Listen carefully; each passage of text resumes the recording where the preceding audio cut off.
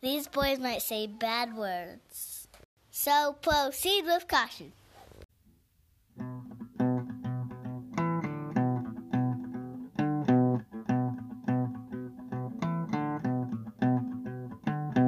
Top 5 so cliche, top 3's too few, top 10's too many. What the hell we gonna do?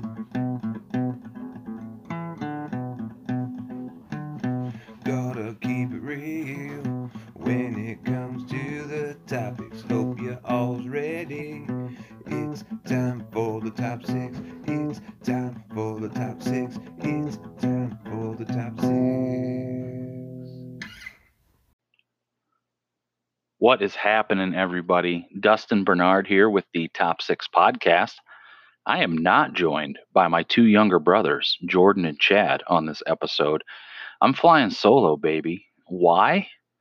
Because we're talking about fantasy football, and those two really don't know much about it.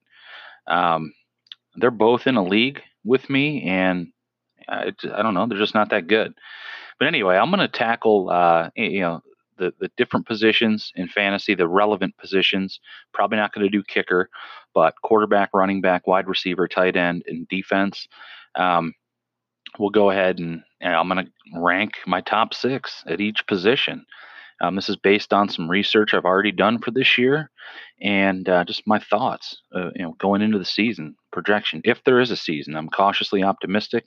There may not be fans, but as long as there's red zone, doesn't matter to me. So we're going to keep this on brand, and I'm going to do it rapid fire and then throw in some tidbits as I go. So this episode's probably not going to be more than 4 minutes long.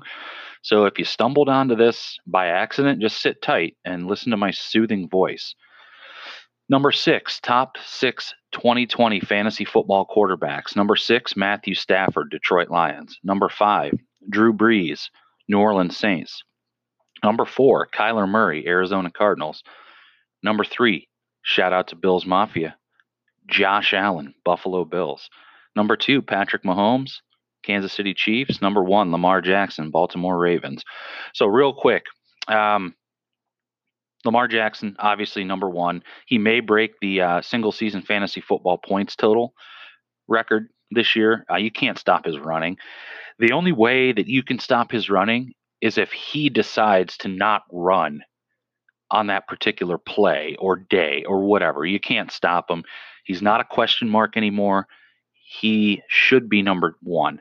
I could very easily see Kyler Murray being number 2 at the end of this year, though.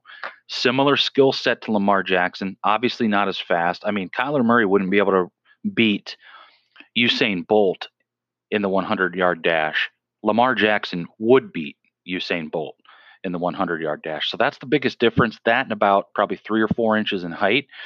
But Kyler Murray can chuck it. He's a dual threat. He's got a new toy with DeAndre Hopkins there in Arizona.